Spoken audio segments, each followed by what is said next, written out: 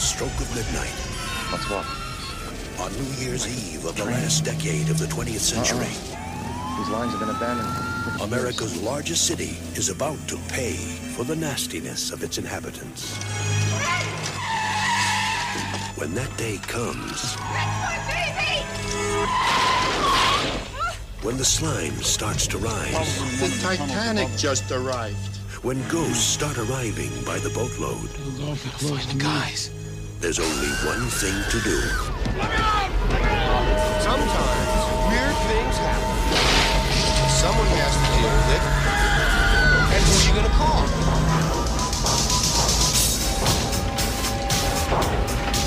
Second the cuts, guys, with the Ghostbusters.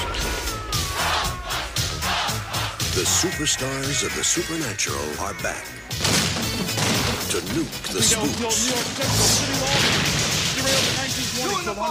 Ready to go. Did you catch the number on the locomotive? They be slow. Make some time. Don't put any of those old cheap moves on me. No. It's different. I have all new cheap moves. Raise your spirits. If we don't do something by midnight, you will be remembered in history as the man who let New York get sucked down into the 10th level of hell. And kick some slime. Looks like a giant Jell-O mold. I hate Jell-O. Oh, come on. There's always room for Jell-O. Happy New Year. Hose 'em. Ghostbusters 2. You're short, your belly button sticks out too far, and you're a terrible burden on your poor mother. Bill Murray, Dan Aykroyd, Sigourney Weaver, Harold Ramis, Rick Moranis, and Ernie Hudson in an Ivan Reitman film. Ghostbusters 2. We're the best. We're the beautiful. We're the only Ghostbusters. We're back. Who you gonna call? Hello, everyone. Welcome to the Dan Aykroyd podcast. I'm your host, Scott White, and this is a very special show because I have a special guest. She is a friend of mine, a fellow comedian, and my producer. I'd like to introduce Meredith Nudo. Hi, Scott. Thank you for calling me special. You are special. Aw, you're special to me, too. And if this podcast sounds a little bit weird, we are actually doing this over Skype. This is my first Skype podcast. I've had guests on the show before, but we've always been in the same room. It's the social isolation edition. Have it scheduled to record in person immediately before the lockdown, because we had it reserved at Station Theater, and the lockdown happened about 2 weeks before our meetup date. Yes, this was on the books. Yeah. So we're just going through it about a month late. The project I have chosen is Ghostbusters 2. Don't get excited if you thought it was going to be Ghostbusters. It's Ghostbusters 2. Now, Meredith, what I usually do in these podcasts is I go through the movie from start to finish, throw in what I think during the way. But when I have a guest, I usually tend to do an overall arcing. So we're not going to go in order. We're just going to talk about the movie, what you liked, what you didn't like, things like that. And we can just go back and forth on that. So how does that sound? Sounds great to me. All right. Being older than you, I actually saw the original Ghostbusters and Ghostbusters in the theater. Did you see any of them in the theater? No, my first recollection of Ghostbusters was the cartoon Real Ghostbusters, because I am old enough to remember Saturday morning cartoons, but was not born when the first Ghostbusters came out. Okay. Now, the Real Ghostbusters, was that the one with the gorilla? No, that was the Hanna-Barbera Ghostbusters. Real Right. Ghostbusters was the actual cartoon based on Ghostbusters the movie. That was the one infamously where Egon was a blonde because of some image rights issues with Harold Ramis, I believe. Don't quote me on that. That was also the funny bit where Lorenzo Music did the voice of Peter Venkman. And of course... Do what? And of course, Lorenzo Music was the voice of Carlton, the doorman in Rhoda. Yes, but he was also notably the voice of Garfield, and after Lorenzo Music died, Bill Murray in the movies. Yeah. So that was, yes, we were going to, yes, so it comes around. Yes, that always amused me. But no, so that was actually my first introduction to Ghostbusters, was the real Ghostbusters cartoon. It holds up very well. And B, my brother and I have two brothers, but one of them is 14 months younger than me, so we grew up pretty much with the exact same stuff. But we had the Ghostbusters action figures. His favorite was Egon, and part of the reason why I wanted to be on the Ghostbusters episodes is because my favorite was Ray. So I actually saw the cartoon before I saw the movies. I don't remember the first time I saw the movie, because the movie was one of those things that, like, I guess I always kind of have seen.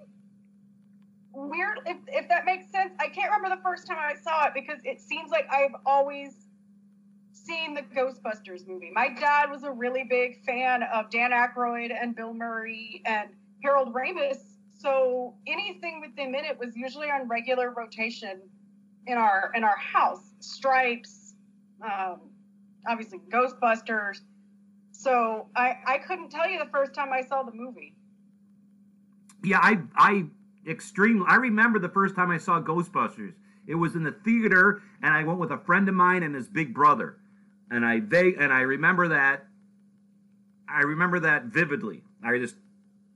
For some reason, I don't remember. I know I saw Ghostbusters 2 in the theater as well, but that did not have an impact on me like the original Ghostbusters did. Right, and see, the second Ghostbusters, I was a toddler when it came out, so my parents wouldn't have taken me to see it because I wouldn't have had any context for it. The ghost probably would have terrified me because I was an anxiety-riddled child. But like I said, to me, Ghostbusters was always something that existed. I don't think I saw the second one until probably high school or so. I'm always afraid of sequels sometimes. Yeah, very seldom does a sequel live up to the original. Just to state it right now, this sequel is nowhere near close to the original. And I mean, this is something that I had to talk with a friend the other day, is comedy sequels are some of the hardest to pull off. Because off the top of my head, the only two comedy sequels that I can think of that really heightened and held their own against the first ones would be Addams Family Values and Bill and Ted's Bogus Journey. Now, I've heard that 22 Jump Street is an excellent sequel to 21 Jump Street, but I can't speak to that because I've not seen them. I can't offer an opinion, but that's what I've heard. But off the top of my head, the best comedy sequels have been Addams Family Values and Bill and Ted's Bogus Journey. Christmas Vacation is better than the original, and of course better than the second one. So it's weird, like Christmas Vacation, the third movie in the franchise is actually the better movie than the three. Interesting. Well, there is no Ghostbusters 3 to go on, so you're thinking that Ghostbusters Afterlife is going to be the best of the Ghostbusters movies? No, it can't be, because Harold Ramis isn't in it, so that takes it out of the running right there. It might be a great movie, but without Harold Ramis being in it, that's going to be eliminated right away. Because even though it's not a great movie, the chemistry between Harold Ramis and Dan Aykroyd and Bill Murray and Ernie Hudson, the fact that you get four distinct personalities, when they're together, the chemistry between the four, sort of like the Marx Brothers, very, very hard to get a four-person chemistry going, and they do in this movie. Well, but the problem is that Ernie Hudson is missing for like the first third of the movie. I think that was highly to its detriment, because what made Ernie Hudson so wonderful in Ghostbusters 1 is the fact that he was very much the grounded, straight man mitigating, I can't believe this shit voice. And we didn't have that to ground them in the beginning of this movie. And I definitely thought that it was to the movie's detriment. Not having Ernie Hudson pop up until much later, and even then, given almost nothing to do. Well, here's the deal. This is a sequel where they actually get everybody back. They get the entire cast, they get supporting players, they get the director. That's very rare in a sequel that's not meant to be. I'm not talking like The Lord of the Rings, Right. But because this was not a planned sequel, this came out. Well, the caption says 5 years. Yeah, so this came out in '89. So this was 5 years after the original. Everybody, like Rick Moranis, Louis Tully, he doesn't have anything to do in this movie. Janine, Annie Potts, Yeah. she doesn't have anything to do in this. Sigourney Weaver really doesn't have a lot to do in this movie. No, and that was what was disappointing to me. Is you've got these real heavy hitters like Ernie Hudson, you've got Annie Potts, you've got Rick Moranis, and they were all just absolute magic in the first movie, and here they were sidelined. And I think that was to its detriment. It's not that I dislike the chemistry between Ramis, Murray, and Aykroyd. Those three are magical, but what made them work so well in the first movie was the strength of their supporting cast. The 4 Ghostbusters, I feel, are like a jigsaw puzzle. Like, you can put 3 of them together and they work well. You can put 2 of them together, they can work. In any combination, they work. Because you put Dan Aykroyd and Harold Ramis together. Well, then you get those scenes with all the paranormal jargon. And then you put Bill Murray and Ernie Hudson together, 2 guys that don't really grasp what's going on, but they're going along with it. They can play off each other like we don't understand those 2. And then you put Ray, Dan Aykroyd, and Ernie Hudson together, where Dan Aykroyd is filling Ernie Hudson in on what things are happening, and Ernie Hudson gives him an everyman perspective. So there's a lot of different combinations between the 4 Ghostbusters, and they work every single one, in my opinion. I don't know. I still would have really liked to see more Ernie Hudson on the front end. I would have too. Because it doesn't make sense. Because Dana Barrett. Okay, so the gist of the story is, if you haven't seen Ghostbusters, is something weird happens to Dana Barrett's baby. Dana Barrett, Sigourney Weaver from the first movie, her and Venkman have broken up. She remarried. She has a child, and she's divorced. So she has a child in this movie. Something weird happens to the child. The child's in its stroller, and it starts whipping around New York City. So Dana Barrett goes to Harold Ramis, who goes to Dan Aykroyd to investigate it. So the initial investigation, it's Harold Ramis, Dan Aykroyd, and Bill Murray. No Ernie Hudson. But later, when they're investigating it, they do include Ernie Hudson. So why did they not include Ernie Hudson in the original when they first went to see her, but then included him later? Like you said, that was a detriment to the film. Right, and we don't get a sense of what he's been up to this entire time, too. There was no, he just shows up. But where's he been? I know, did you ever read the IDW comics that were written by Eric Burnham? I have not. Those, to me, those are like, I see those more as the sequel to Ghostbusters than this movie. Actually, I know that it's not supposed to be canon because there's several different Ghostbusters canons going on at once. Universes have been introduced and everything because comics and movies. It fills in so many of the questions that we had about what Winston was up to. He either got married or he has a steady girlfriend. Like, they really fill in his role, and it was a very strong follow-up because of that. They still kept Ray's bookshop, which I thought was a great, I brought up that word heightening earlier because that's how I saw this, is that a comedy sequel should probably heighten the way that an improv scene heightens, if you think of it as a 3-beat structure. So we did get a small amount of heightening in that we had Venkman went from doing like the studies in his lab at the university to having his own TV show about psychic phenomena. Of course not. And that is the whole problem with aliens, is you just can't trust them. Occasionally you meet a nice one, Starman, E.T., but usually they turn out to be some kind of big lizard. That's all the time we've got for this week on World of the Psychic. Next week, though, give me Ira. Hairless pets. Weird. Until then, this is Peter Venkman saying, see you then. And the guests were about as ridiculous as the people that he had in his lab. We've got Ray opening up the paranormal bookshop. Both of those are extremely, they make sense when heightening the characters, but it didn't feel like anything else around them had been heightened along with it. So it set up a lot of really wonderful and promising things without much of a follow through, and then we still ended up with the kaiju ending. We still had, it felt like it started to heighten a little bit and then flatlined. I don't think that Lewis going to law school really added anything to it, but aside from just a couple of fun scenes in the courthouse. It makes it sound like I hate this movie. I don't.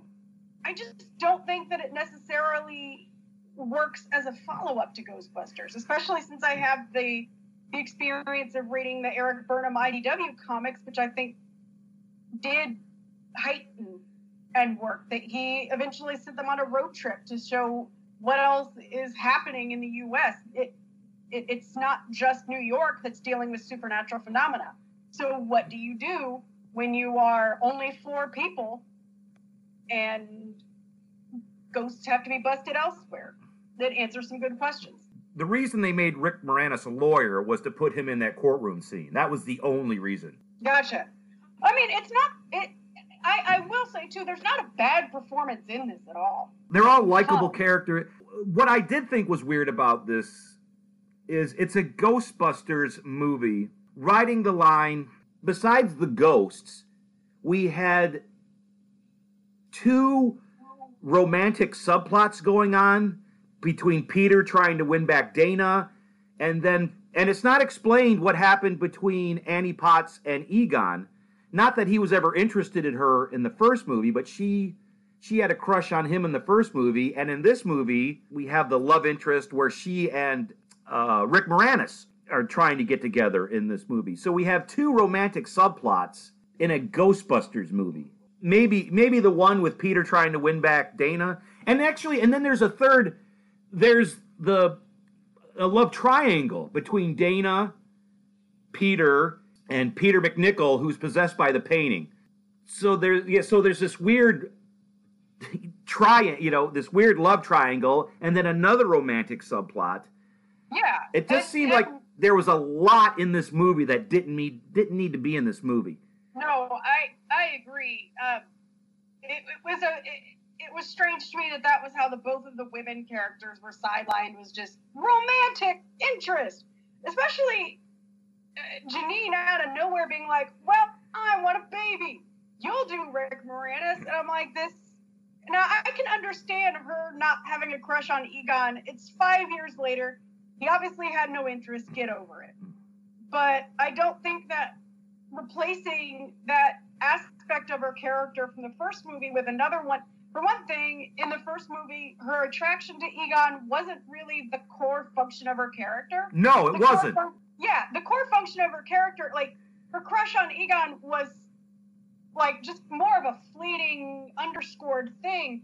But she was the really sarcastic, eye-rolling secretary, and this, she was just baby crazy and most of a great character. Honestly, in this movie, she's just the horny, the horny older woman. Yeah.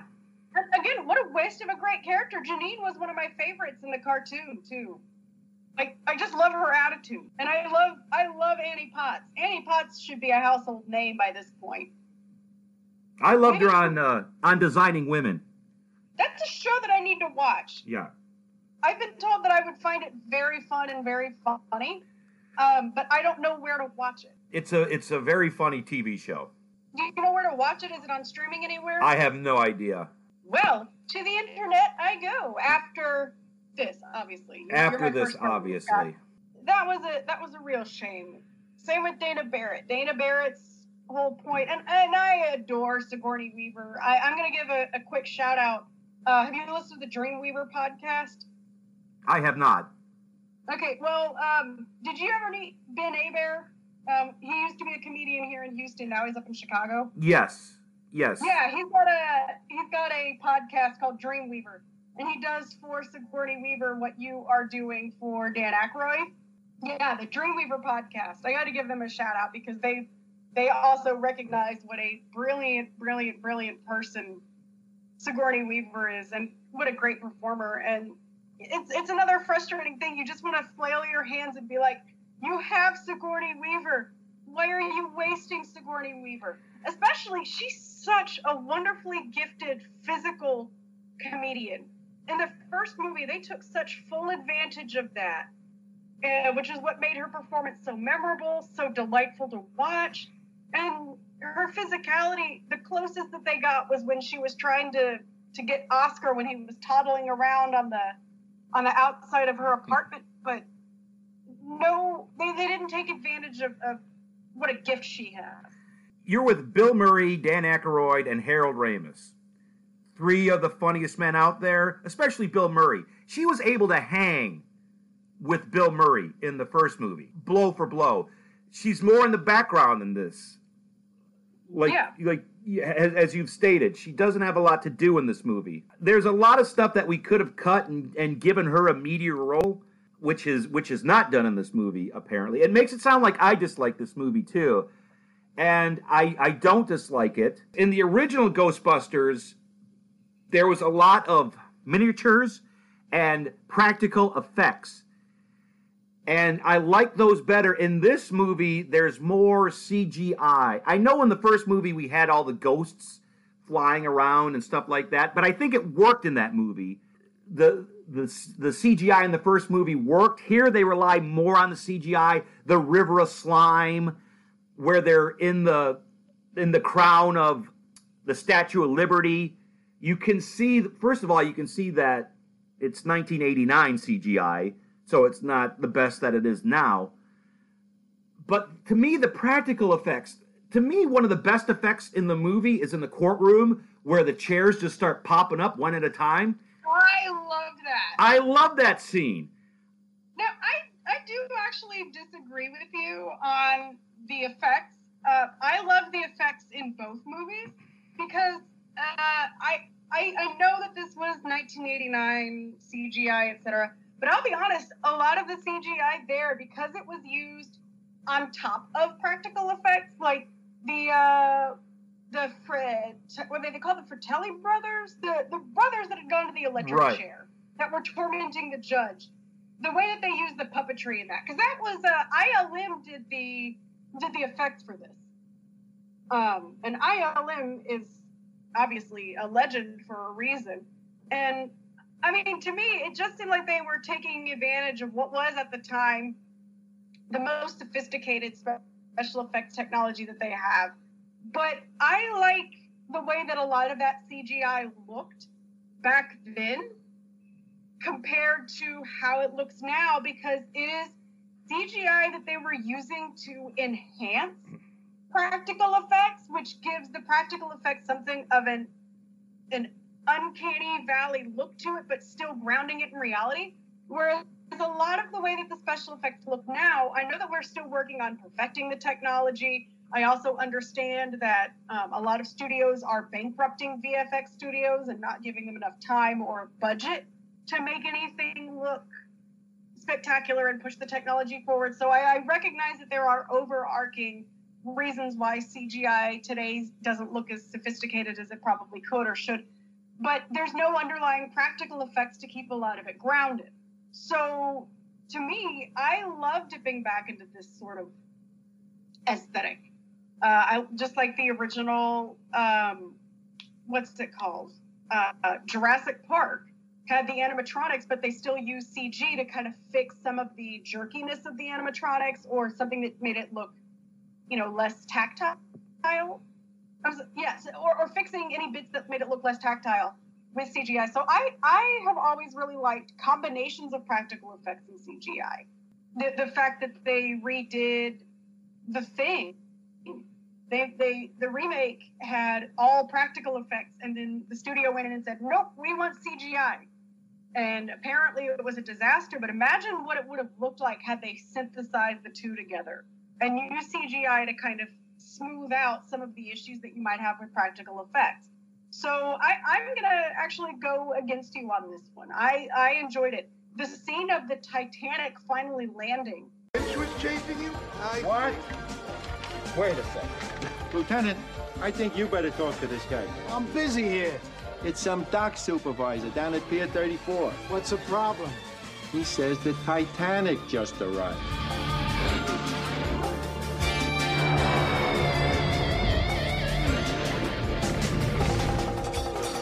Well, better late than never. That was so fun. And then there's also full practical effects. The lady whose fur coat comes to life and starts attacking her and then jumps off and runs off. Those are both fantastically done. And one was CG and one was practical, but I thought they looked great. What you said about the Titanic, I agree that Titanic looked good. I guess what I'm saying is, when they all jump in the river of slime, that just looks weird to me. It doesn't look like they're swimming in a river of slime. Oh, yeah, but I mean, I guess in some aspects, like the River of Slime was to me one of the willing suspensions of disbelief. And did you notice when the Titanic docked, who one of the dock workers was? No. That was Cheech Marin from Cheech and Chong. That's what I thought. I just wasn't sure. I never watched a lot of the Cheech and Chong movies, but I was like, I think I recognize that voice. So, okay, yeah, my first instinct was right. It was. It's just weird, or not weird. He says one line. The Titanic comes in and he goes, better late than never. And he's got less than a minute screen time. Do you think he wanted to do that? Or do you think Ivan Reitman was like, do you think this would be cool if we had him? Oh, I mean, I just think it was a cameo. Yeah. I wouldn't overthink it. It's a cameo. It's fun. But again, I love that Titanic scene. And you see glimpses of how this movie could have been heightened. I just don't think it was fully heightened. No, it definitely wasn't. Because we still have the big ancient supernatural threat. We still had the kaiju in the end. Sometimes heightening isn't necessarily heightening as in making it bigger. They could have had this work on a smaller scale. We could have had Ghostbusters versus the Titanic. And that would have been a blast. There was a lot of bits that I found boring in the movie as well. The movie is not as well paced as the first one. There's a lot of things that slow the movie down. And as mentioned before, one of them is the romance, where we see these repeated scenes of Bill Murray and Sigourney Weaver, him trying to win her back. That weighed it down. I also thought sending them to the mental health facility, that was literally like one scene. That scene was to get Bill Murray's brother, Brian Doyle Murray, into the movie. Okay, but you know what? Another thing that you could have done in the beginning, like there was that quick moment where Rick Moranis was himself a Ghostbuster, which I enjoyed.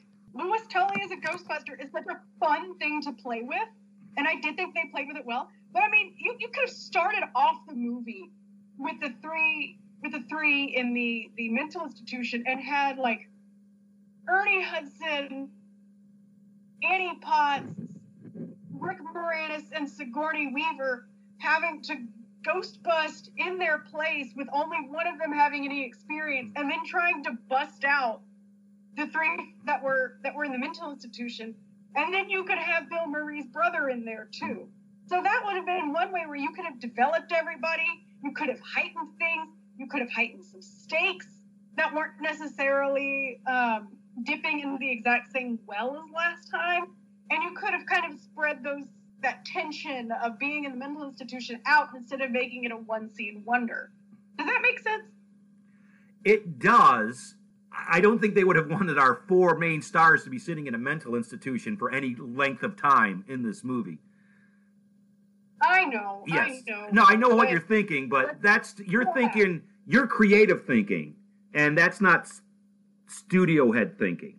Well, and that's precisely why I'm not a studio head, Scott, and I never will be. Yes. They're never going to put me at the head of anything because they're like, where the hell is your brain? Are you on some Lynch shit? And I'm going to be like, yeah, probably. Now here's something you talked about. The mayor has a right-hand man who he's besides the ghost, he's the bad guy. He's the Walter Peck of this movie. They didn't get Walter Peck back. Yeah, the guy who was the bad guy in the first one. William Atherton. And we got Kurt Fuller, who is the bad guy. Besides the ghost, he's sort of the bad guy in this movie. But he's the one who gets them committed to the mental institution. In my opinion, he was doing what he thought was right for the mayor. These guys were going to make the mayor look bad, and even though it was kind of evil, he was doing what he thought was right for the mayor, and when the mayor finds out about this, he ends up firing him. He takes over the obstructionist bureaucrat role from the first movie. Yes. Yeah, because the first movie had the supernatural ancient threat, which we've got in this with Vigo the Carpathian, and then we've got the obstructionist bureaucrat, which was so I mean it's the exact same mirroring too. It mirrors, but I think it mirrors so much as to in many ways be almost a mimeograph versus a sequel. Does that make sense? It's almost its own remake. It is. It's almost beat for beat. Yeah. The first movie. And that's why I wish I could love this as much as I loved the first one. I didn't hate it, but a lot of times as I was watching, I was like, I don't know why this exists. Money. And I guess money. Which is why I'm not a studio head. It exists for money. Well, it exists I think it exists because of Dan Aykroyd. Dan Aykroyd loves these characters. And I don't blame him. And I think he wanted to. It's got to be tough because we heard that even the first one, they had trouble getting Bill Murray on board for the first one, and they had trouble getting him on for the second one. And the reason they didn't have a third one with Harold Ramis while he was still alive was because of Bill Murray. And then we had Bill Murray holding out on this one that's coming out, Afterlife. So the movies, I don't think, mean as much to Bill Murray as they do to Dan Aykroyd, because Dan Aykroyd created these characters. Right. So I think he was a driving force to get these going. I think it was money, but I also think that it was Dan Aykroyd. I love these characters. I want to see these characters again. Let's get these characters back. But you're right. It's almost, we have the same montage of the first one when they start ghost busting and you show commercials and TV clips. We have almost the exact same thing in the second one with commercial. Yeah. It really is. You're right. It's not a. It's sort of a remake / sequel. It's a mirror image of the first one. Right, and I mean, I'm going to bring this up because I know that inevitably it will come up at some point, so I'm going to head it off at the pass. I'm one of the few people that didn't hate the 2016 Ghostbusters, but I would put the two on the same level here, actually, in terms of quality, where, again, I was watching it, and I'm like, there are elements of this that are so much fun and show the potential for this. I really like the actors. I think the actors are doing a great job. It's not them. It's the structure and the script. And I feel like, you know, if this got a little more, and again, I'm not thinking from a studio head's perspective. I admit maybe I'm wrong, but I would put those two about on the same level. I wanted to love them. I never go see a movie with the intention of wanting to hate it or tear it apart. I'm not, I mean, I had my moments like that when I was in my 20s and everything, but I'm not at a point where I want to tear anybody apart.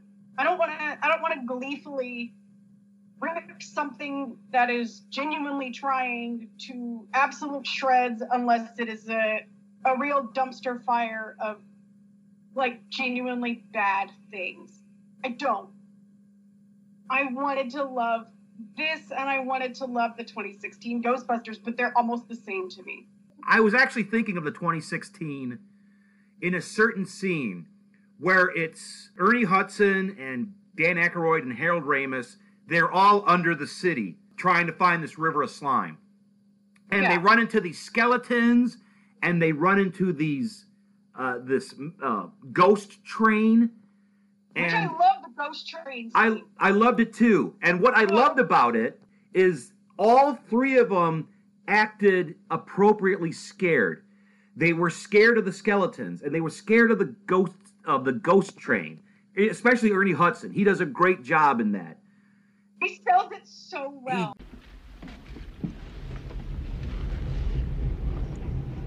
What's that? What's what? Sounds like a train. These lines have been abandoned for 50 years. Oh.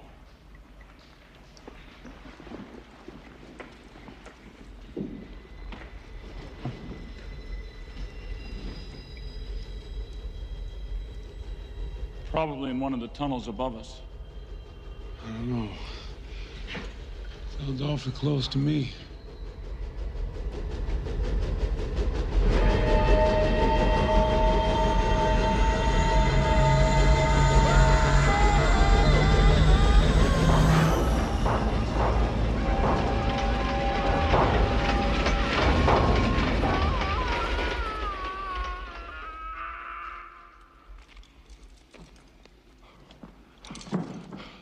I think that was the old New York Central, City of Albany. Derailed in 1920, killed hundreds of people. Did you catch the number on the locomotive? Sorry, I missed it.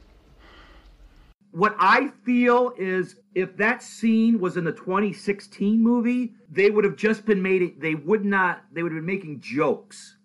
They would not have treated that scene as it was, as scary as it is. I think it would have been a lot of one-liners, a lot of ad-libs, a lot of improv, instead of just, we're in this situation, we don't know what's going to happen, we are scared.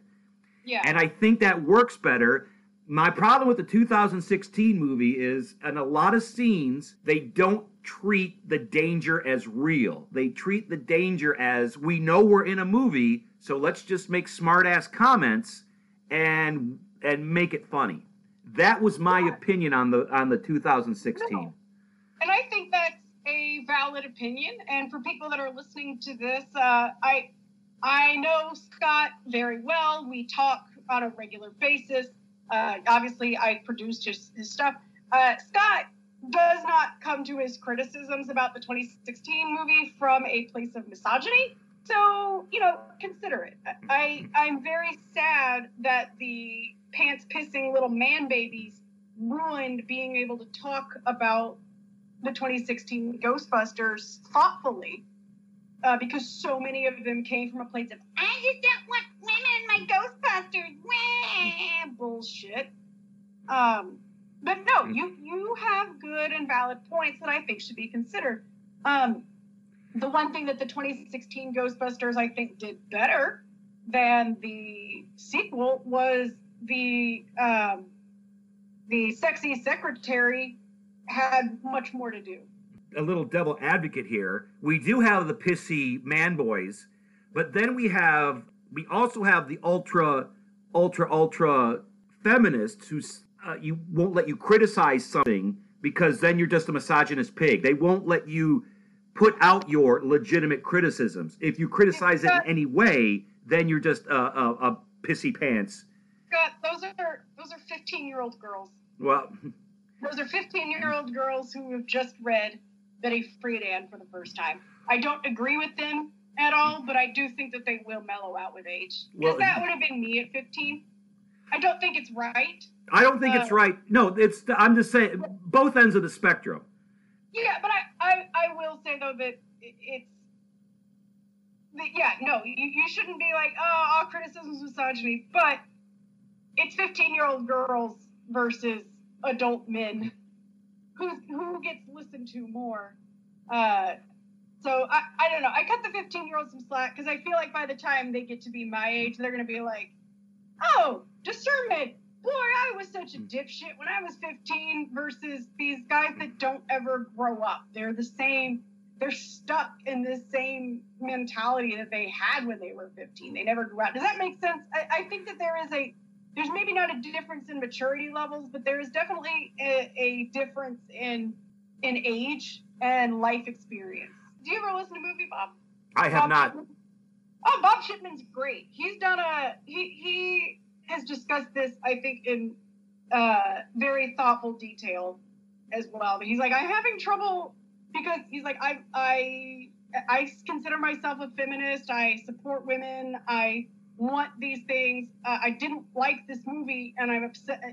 But I appreciate what it was trying to accomplish. And I do think a lot of 15-year-old girls were upset with that, but I don't know.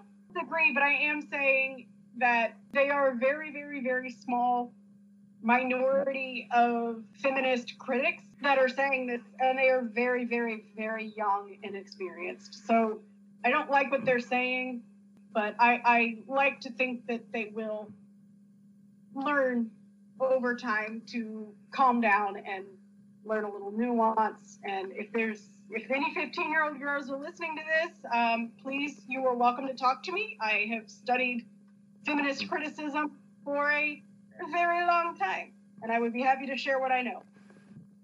All right. Well, now that we're done with that, how about back to the 1989 Ghostbusters 2? I really wanted to enjoy Ghostbusters 2 more than I enjoy Ghostbusters 2. Yeah. But I also think this movie gets a lot more hate than it deserves because it doesn't live up to Ghostbusters 1. And that's just how a lot of movies are. To me, it's a double-edged sword. You always want to say, you want to have the, grade the, enjoy the movie, review the movie on its own merit. I can see that. However, it's using the Ghostbuster name. So it's always going to be attached to the original. So you have to take that into consideration as well. So it's very, very hard. A sequel is contextual. Yes. A sequel, by its definition, is contextual. Which is why I think the two most successful post-original Ghostbusters applications of the story and the characters were the real Ghostbusters cartoon and the IDW comics that were written by Eric Burnham. Because they took these wonderful, memorable characters that people loved, and given the format of a cartoon and the format of a comic allows for much more exploration that a budget would not allow for a movie. So if given my druthers, the Ghostbusters movies would begin and end at the first one, but the cartoon and the comics would really flesh that world out and tell some amazing adventures. That's why the Doctor Who comics have been so wonderful, is because the world of Doctor Who is so wonderful and so expansive, and the comics are able to tell stories about those characters that the TV show does not have the time or the budget for. And that's why I like the interplay between comics and movies and TV. I think that it opens up a lot more worlds. So that to me is how I see it. Ghostbusters benefited more from medium jumps after the fact to expand on things than movie jumps. I've never played any, but I hear the Ghostbusters games not only are entertaining, but they also continue the Ghostbuster lore in the storytelling of the video games. I've not played the video games, so I can't speak to them. But I can speak to the real Ghostbusters cartoon and the comics, and they were fantastic. There was an episode of the real Ghostbusters cartoon that absolutely has stuck with me, is that they come across a door that says, "Do not open until doomsday." And the door opens, and then they have to face an actual, global apocalypse, not just New York-centric. Like I said about the comics, they expand on Winston getting his doctorate and his academic career, and the Ghostbusters have to go on road trips across the United States to see what ghosts are like and how they function and how the society around them views ghosts in other parts of the United States. I like that. The medium is able to open up the world in a much more interesting and organic way and play with a lot of the concepts and the characters that have been introduced that you're going to be constrained with within this span of a 90-minute movie. Yeah, you can. I mean, comics is. There's been a lot of franchises. Well, Star Wars, for one, where they've just been able to expand in comics. Just Star Trek, Star Wars. Yeah, but we get Poe Dameron's backstory in the comics. Among other people. Among other people. Now, here's something. I didn't like the music. Not the score, but I think Bobby Brown wrote a couple of Ghostbusters tunes, like a rap Ghostbusters track in there. I didn't enjoy, because every time they started to play Ghostbusters, they only played it for the first couple of opening bars, and then they cut it off and they went to this other music. Well, I didn't think that Bobby Brown did Ghostbusters, but you're right. I will not forgive Bobby Brown for Whitney Houston. Just gonna say that. Not gonna forgive him for that. But that divorce from everything else, it didn't bother me because they updated the music based on the music of the time. That was why the original Ghostbusters theme, by Ray Parker Jr., I mean, that was contemporary to 1983. So then they moved to 1989. Music has changed by then. So they moved up to a much more contemporary sound. So it didn't bother me as much. It's not as catchy or as legendary as the original Ghostbusters theme, but it didn't bother me because I understood why that decision was made. I can understand it too, but for some reason, the music in the original Ghostbusters doesn't feel dated to me, and the music in this movie totally feels dated to me. Interesting. I guess I didn't think of it in that term. I guess I was viewing it, again, within the time in which it was made. It was definitely of its time. It is of its time. It's weird. Like a movie like Saturday Night Fever. Well, of course, that's a movie about 70s and discos, and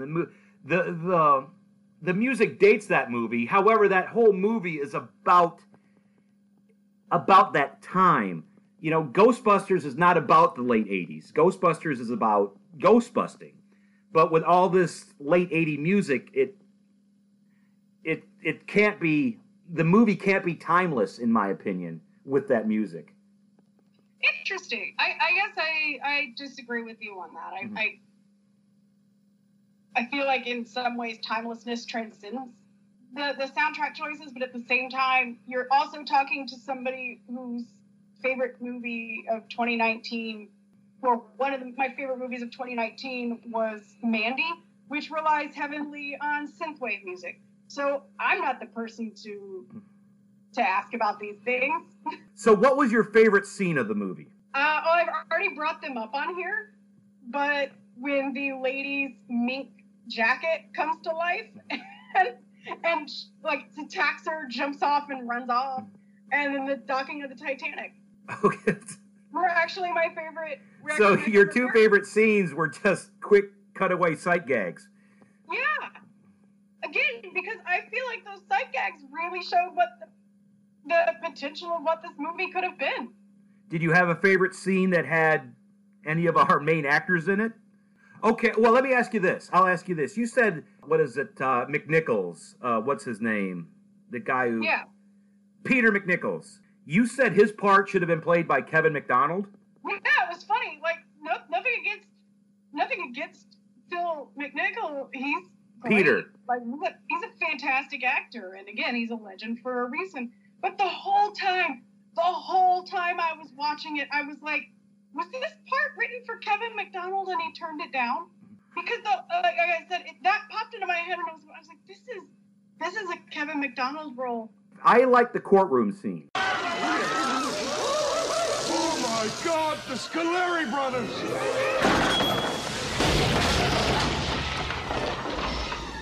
Scoleri brothers! Friends of yours? I tried them for murder! Gave them the chair! You gotta do something! Why don't you just tell them you don't believe in ghosts?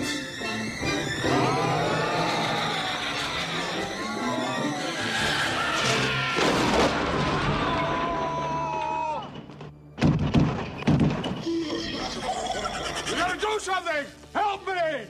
Don't talk to me. Talk to my attorney. That's me! My guys are still under a judicial estrangement order. That blue thing I got from her. They could be exposing themselves. And you don't want us exposing ourselves. Where we got...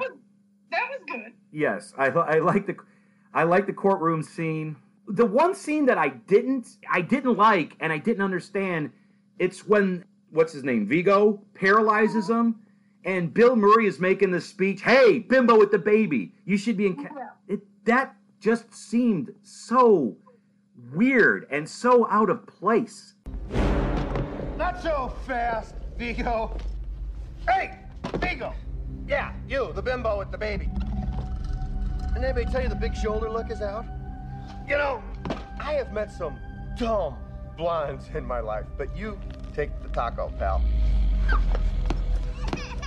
Only a Carpathian would come back to life now and choose New York. Tasty pick, bonehead. If you had brain one in that huge melon on top of your neck, you would be living the sweet life out in Southern California's beautiful San Fernando Valley. Seems very stakesless. Yes. And like when he possessed Ray, that was very stakesless. Yes, nothing happened with that.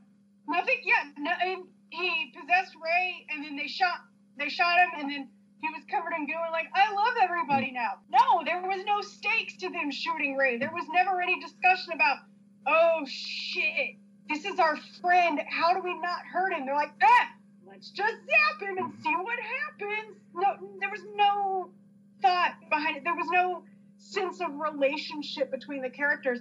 But I will say, okay, there is a scene that I liked that involved actual people and not beautiful special effects. The scene when Ernie Hudson has finally been able to join the group, and they're all sitting around the table discussing the goo.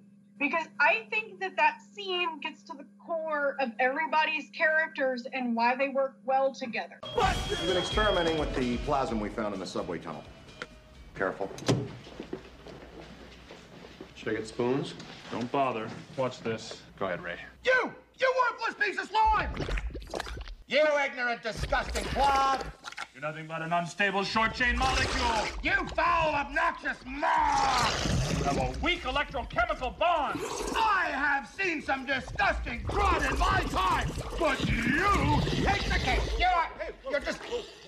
This is what you do with your spare time. Peter, this is an incredible breakthrough. I mean, what a discovery, a psychoreactive substance.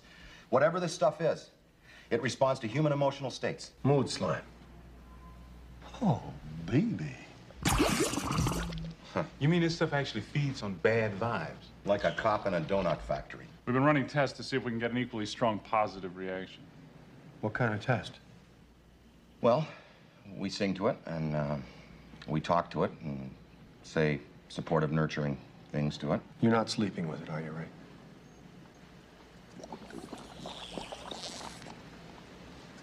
Oh, you. It's always the quiet ones. You hound. Because you've got Dan Aykroyd doing his amazing technobabble that nobody can do technobabble the way Dan Aykroyd. Can I stop you right there? Uh-huh. I 100% agree with you. And I've mentioned that on several podcasts. Dan Aykroyd can do the fast-talking business babble, technical babble. You are 100% right. Nobody does it better than him. I'm sorry. And he is really given a chance to shine. And Harold Ramis gets to play someone who is just as passionate and focused on science the way that Ray is, but in a much more measured, he's very much like a kindly mad scientist type. He doesn't have the same hand-flailing energy, but he's got the same sensibilities. So you've got those two at top form. You've got Venkman being a dick to the both of them about being such brilliant scientists, and so like hyper-focused on talking to this goo. And then you've got Ernie Hudson, who's not a dick, but also not as absorbed in what's going on, kind of giving the audience perspective of, wow, what? Like, is this real? Who are these guys? Oh, man, but I love it. I'm just going to keep going with it. Like, You're right. That is a good scene. That's a great scene. So, yeah, I think in terms of scenes actually involving people, And then I think that the courtroom set piece is probably the best of the action set pieces. And the train. The train's a cool piece too. When it again, I don't hate this movie. There's things to pick apart where you see what could have been. Well, let's face it, Ghostbusters is very, very close to being a perfect movie. Very, very close. Yeah. The original one. So to try to carry that to the next movie, almost impossible. It's not fully impossible. Like I said, to me, the two greatest comedy sequels of all time are Addams Family Values and Bill and Ted's Bogus Journey. Here's the weird thing. Harold Ramis and Dan Aykroyd wrote the first one, and Ivan Reitman directed it. Harold Ramis and Dan Aykroyd wrote the second one, and Ivan Reitman directed it. So it wasn't being placed in other people's hands. It was in the same hands of the people who made the first one. It's just weird that they really didn't get close. So historically, I'm wondering, do you think that there was much in the way of studio meddling? I don't. Do you know of any stories? I don't know of any stories. I sincerely doubt it, because the first one was such a mega hit, and they basically got back everybody. I don't see why they would meddle. It's like, well, okay, you guys did this one, and maybe this might be a time where maybe we did need some meddling. Like, we don't need this and we don't need that. Maybe we needed some red tape in this movie. Maybe they had too much carte blanche. I don't know. Well, that's we've hit just about an hour, and I think that's all the time people can take listening to us. Overall view of Ghostbusters 2. What you think of it? I know we've been talking about it, but just a tight, brief synopsis. Ghostbusters 2, hit it. I'm going to say the fifth generation Georgia grandma summary. You pat it on the head and say, "Bless your heart." I mean, it tried. I don't hate it, but it just doesn't land with me. And it's not that I wasn't open to it. It's not that I didn't want to love it. I did. I wanted to, run toward it with my arms open, grab a hold of it, and gleefully glomp it over the side of a cliff with love. But it just didn't pique that inside me. It didn't. I'm sorry. Sort of like going on a date with somebody that you had a crush on all these years, and you go on a date with them, and you're like, oh, you're not what I expected. Yeah, you're nice, but I'm going to have to pass. That's how I feel. It's like, you're nice, but I'll rewatch Ghostbusters 1 maybe once a year. That's how much I enjoy it. Yeah, I usually watch it a couple times a year. It's my big favorite Halloween movie. Right. This one I'll watch maybe once every 2-3 years. I actually own both Ghostbusters movies. I bought the pack of two. That's what I have. That's exactly what I have. Look at it. So I do. Yeah, I have it, but I really only ever take out one. I will take out two when I forget what happens in two. That's the thing about two, is that I frequently forget what happens in it. So I'll crack it open a couple of years from now, having forgotten really what happens. Whereas with the first one, I can almost repeat it word for word. Yeah, verbatim. Yeah. All right, well, that brings us to the end of another Dan Aykroyd podcast. I'd like to thank my guest, Meredith Nudo. Thank you, Scott. Meredith, is there anything you want to plug? Plug it right now. So every other Thursday, I am doing a fundraiser for Station Theater on my Facebook page, Hardcore Nudoty, HARDCORENUDOTY. I am raising money for the operational cost for Station Theater because its doors are closed right now due to COVID-19, but they still need to pay their bills, so there's a building. So I have been reading an old erotica novel from the 1960s, which means that by contemporary standards, it's a pretty hard PG-13. But I've been doing a dramatic reading of it on my Facebook page to raise money for Station. But if you want to know what I'm up to, I have some projects that I can't talk about publicly yet.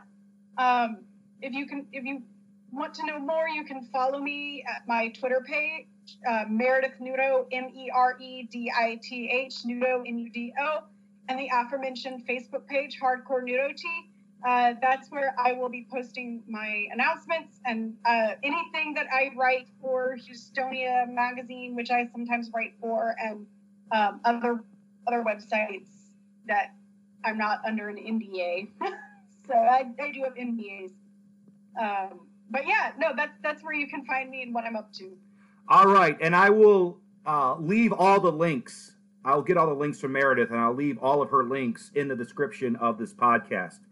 If you want to support this podcast, you can go to my Patreon page, patreon.com/Scott White, and donate what you can. And if you want to find out what I'm doing, all my stuff is on my website, scottyblanco.com.